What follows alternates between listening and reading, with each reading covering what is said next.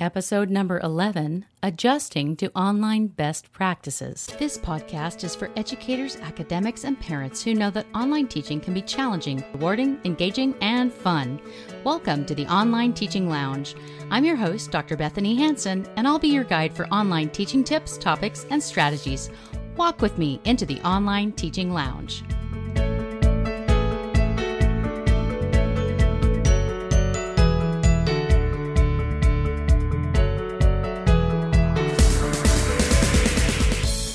After quickly moving face-to-face classes online earlier this year, it may be a learning curve to adjust to online teaching best practices. Just as there are many teaching standards and models well known in face-to-face teaching, online education has a standard of excellence and best practices. So in a crunch, a lot of educators had to move their face-to-face live classes to the online format, and a lot of students moved home. Faculty ended up having to either have a synchronous live video lecture class over the internet while their students were all over the place, or they had to record their lectures like on video and publish those online, communicate with their students either by phone or email. In the best cases, we had some folks already using a learning management system where assignments were posted and they could just add some content there to beef it up into a more online version of the class. But with so little time, it was very difficult for all educators across the board to suddenly adopt best practices for teaching online. So today I'm talking about how to adapt because the fall is coming, and we want to make sure that what might have worked in an emergency is not the way online education continues to go long term. Educators looking for their fall online classes have a little bit of time to learn online teaching approaches and best practices. So I'm going to talk about best practices for teaching online. And why should you care? Why does this matter for you? What does it get you to use best practices? Well, one reason they're called best practices is that they are the best approaches. Of course, something less than this might work. But a best practice means the faculty member is going to be putting the best quality of online education out there that they can. And the student is going to have a better chance at a good experience. And likewise, the instructor is going to enjoy the experience more than they would if they're suffering through some of the faulty practices or kind of last-minute approaches. And also the student is going to have much more satisfaction and better learning outcomes when we have a quality course put together. There are a lot of groups who have done work on this. A lot of research has been done. I've done some myself, both on forum quality, student engagement and learning, and forum discussions online, and some other things as well. And I'm going to share with you some best practices for teaching online. I'll consult a few resources here. One that I've come across that I really like is Arizona State University's website, Teach Online. You can find this in the notes from the podcast, so go ahead and check out the link. So I'll share some best practices noted there. I'm also going to talk to you about the quality framework that you'll find at the Online Learning Consortium website. So they have a specific quality framework that is focused on learning, faculty, students, scale, and access. And lastly, I'm going to talk about Quality Matters.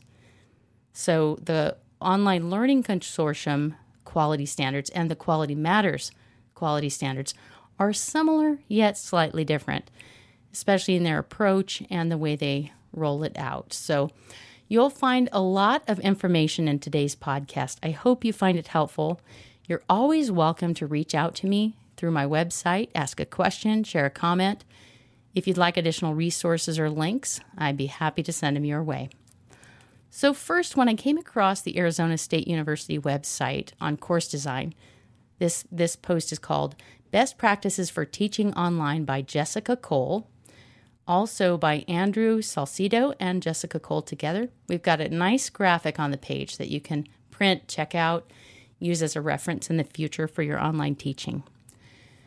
So they go through and talk about what I agree with as some excellent practices.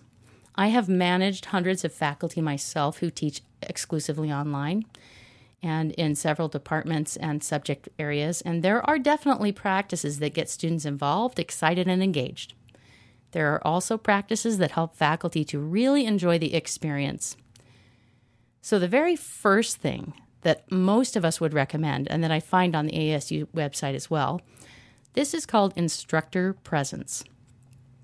Instructor presence really has to do with you showing up in the online classroom. Do the students see you? Do they know you're there? Do they feel a sense of trust for you? There's really two sides to this. There's teacher presence, which is the way you put course announcements out there. You have some videos where maybe you're talking about the content. You're participating in the discussions, the dialogue that's going on online, and you're guiding them, like how to engage in the content, how to do the assignments, and all of those kinds of things. So that teacher presence really is teaching and giving the structure and the guidance. The flip side of that is social presence, which if teaching presence is the reassurance that somebody's guiding the student and they feel like they can trust that person, then social presence is a good sense of who that person is.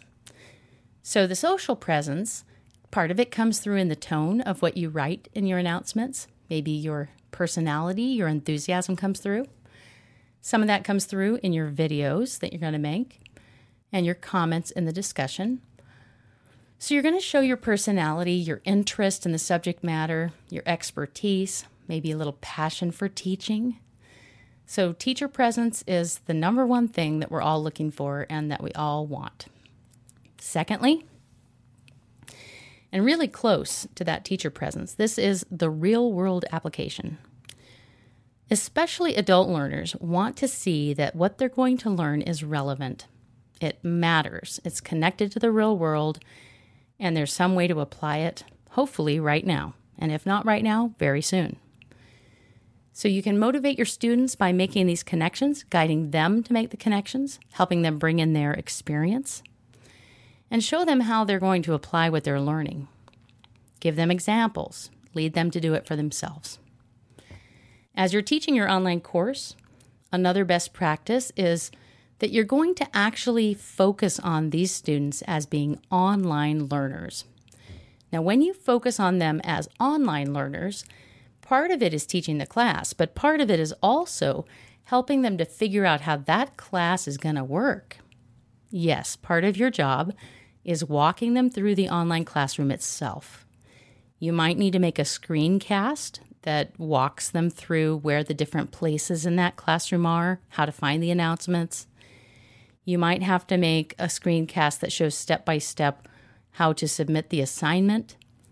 Once you've made these things one time, you're going to reuse them every time you teach an online class. It is well worth your time to make these guidance tools. You can also break the learning down into smaller pieces. If you're going to make videos, as I mentioned in my book, Teaching Music Appreciation Online, videos need to be bite-sized, about one topic at a time, easily digestible, 5 to 7 minutes tops. And also have a pattern of activities and due dates that's somewhat predictable, so the students can establish a pattern in their own lives as they're in this class. You want to tell them what your expectations are.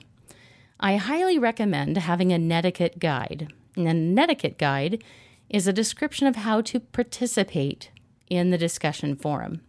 What kind of language should they use? Should it be professional? Should it be academic?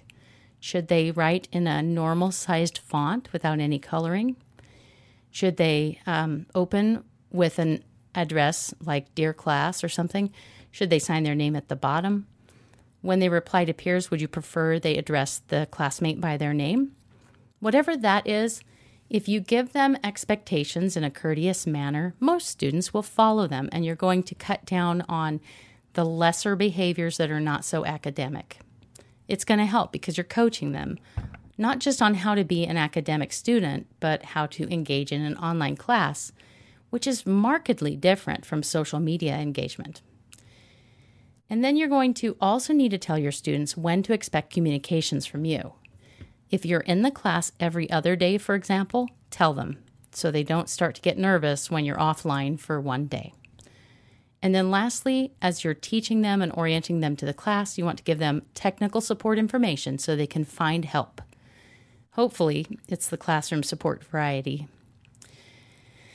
Aside from those first couple of things, if you give your students clear expectations, like a syllabus with due dates and a schedule and detailed assignment instructions, and also some learning objectives that align all of your activities with the goals of the class, you want to tell them, we're doing this to master that objective or that skill.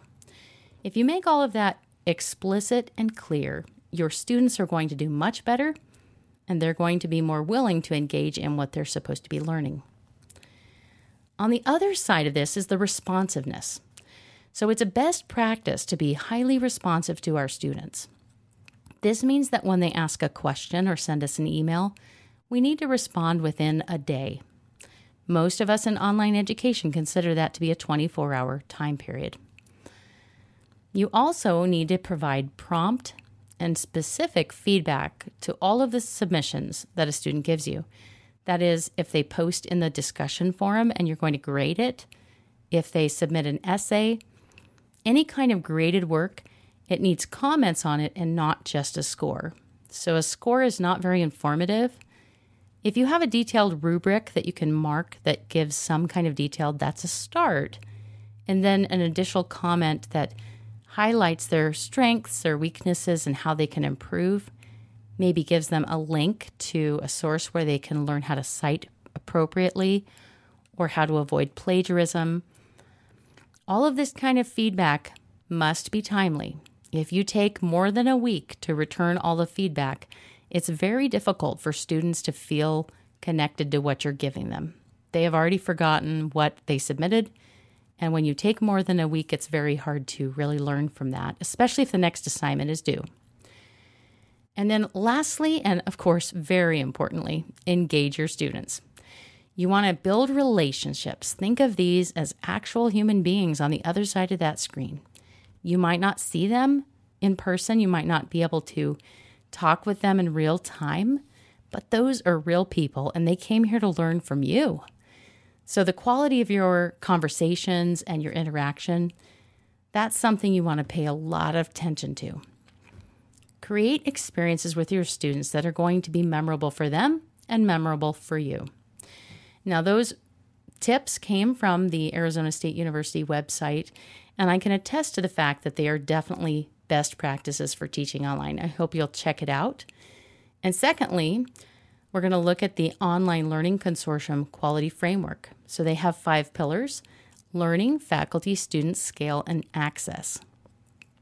So one of the things that the Online Learning Consortium quality standards point out is that we want to be very keyed into the effectiveness of learning.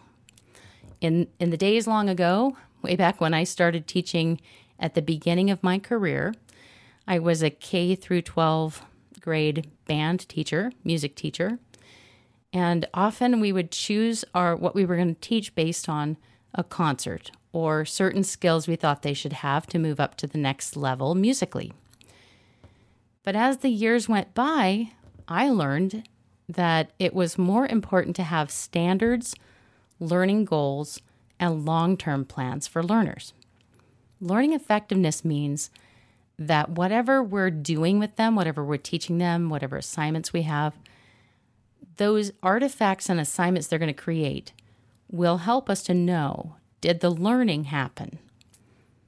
So in online learning, we want to be very concerned with high-quality education, but also we need to know that the strategies we're using, the way we've set up the course, the resources we've given them, the methods of interaction with them, the kinds of assessments we use, we want to know that all of those things are actually causing learning, leading to real learning. And some of the things we can do to measure that, we have things like end-of-course surveys where students can give comments, and I read those regularly, and I'm often learning that certain faculty were incredibly effective in certain ways. We can also use statistics to measure these things. Do students sign up for the next class? Do they continue and persevere through the end of that class? Do they take more and more classes and actually complete the program? What are their grades like? What is the achievement like? What is the overall performance like? So we can measure some of these outcomes using data, and we can also look at trends as the teacher in our own section of the class. The other thing, the two things I'm going to highlight from this quality scale is the first one is faculty satisfaction and the second one is student satisfaction. So as you're thinking about best practices for the fall this year in your online courses, faculty satisfaction means that you as the instructor, you're going to actually have a personally rewarding and professionally beneficial experience. Well, what's going to lead to you enjoying online teaching, especially if you don't really want to teach online? One of those things is to connect with your students. Another thing is to be supported by your institution or your school. I've heard a lot of stories about universities in particular that are working to give some training and support to faculty who will be having to teach online in the fall who normally would not. Something else that we hope is provided is a reward of some kind. So if you have to take a training, it'd be great if there were some tools given to you, maybe some kind of rank incentive or some kind of financial incentive. I know back when I used to teach at the local community college near me, every time you would take a course to learn something new, like you're going to take the online certification, you're going to take the hybrid certification, any of those things had a small financial stipend to pay for your training time. And it also covered you creating the next version of that class.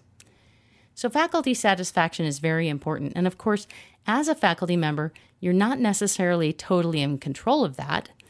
So you want to think about what's going to help you preserve rigor and value in your online teaching, but also really enjoy that experience.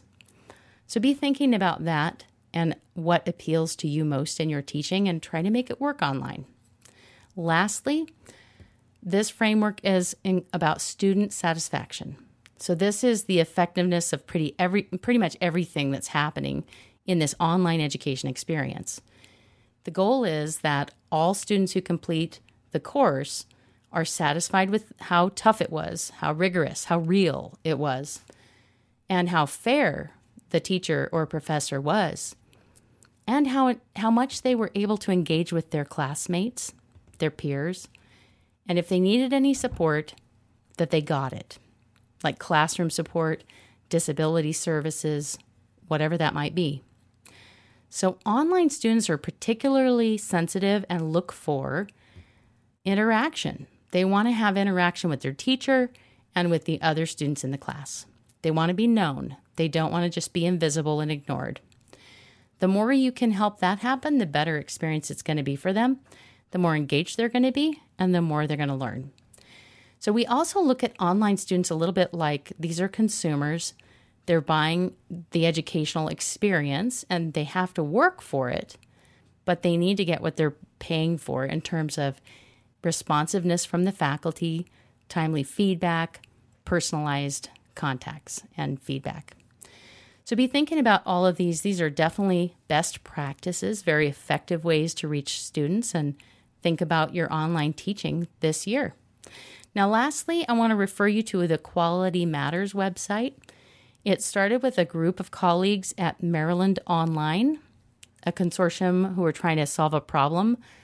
The first thing was they wanted to figure out how do you figure out how quality a course is when it's online? How do you measure it? And then secondly, they wanted to lead to some kind of a scalable process to ensure quality, meaning that it could be done at a lot of schools everywhere. Well, they did that. It grew, and it's really a fantastic thing. Basically, you can become certified through the QM process to review courses, to apply their standards, and to review other people's courses and other people's programs and really be involved in this whole Quality Matters movement. Now, Quality Matters is a great way to, when you take the training, to learn, well, is your course really set up to meet a diverse group of learners? There are a lot of disability compliant things for diverse types of students that are needed. There are also alignment issues that come to light when you take the QM rubric training particularly. For example, when you have an assignment, you need to list which course objective that assignment is going to address. And then week to week, you want to have smaller objectives that help students build up to the bigger course objectives so that by the end of the course, they can tell what they've learned, what they've mastered, and so can you. Well, I hope you have found that these best practices are many, but useful to you. It might seem a little bit overwhelming at first when you look at best practices if you have not really taught online a lot. It feels like a lot, right? There are many things to seek out to help you ensure that there's quality and also to help you teach well. The good thing is this is growing. Online education has been here for a long time. And the more we have online courses around the world, the higher the quality gets and the more resources there are out there for you to gain more skills, get more training, see examples, get tips and ideas, you name it. Well, I'm going to put these links in the notes for the podcast. I hope you'll check them out and use them. Definitely investigate the strategies. They are there for you, and they will help you improve your practice of teaching online. Here's to you this week as you think about the quality of your online teaching and the courses that you deliver. This is Dr. Bethany Hansen, your host for the Online Teaching Lounge podcast. As you try out these ideas, visit my blog and share your results. How did they work? What would you add? Any suggestions, comments, or questions? Best wishes this week in the grand online teaching adventure.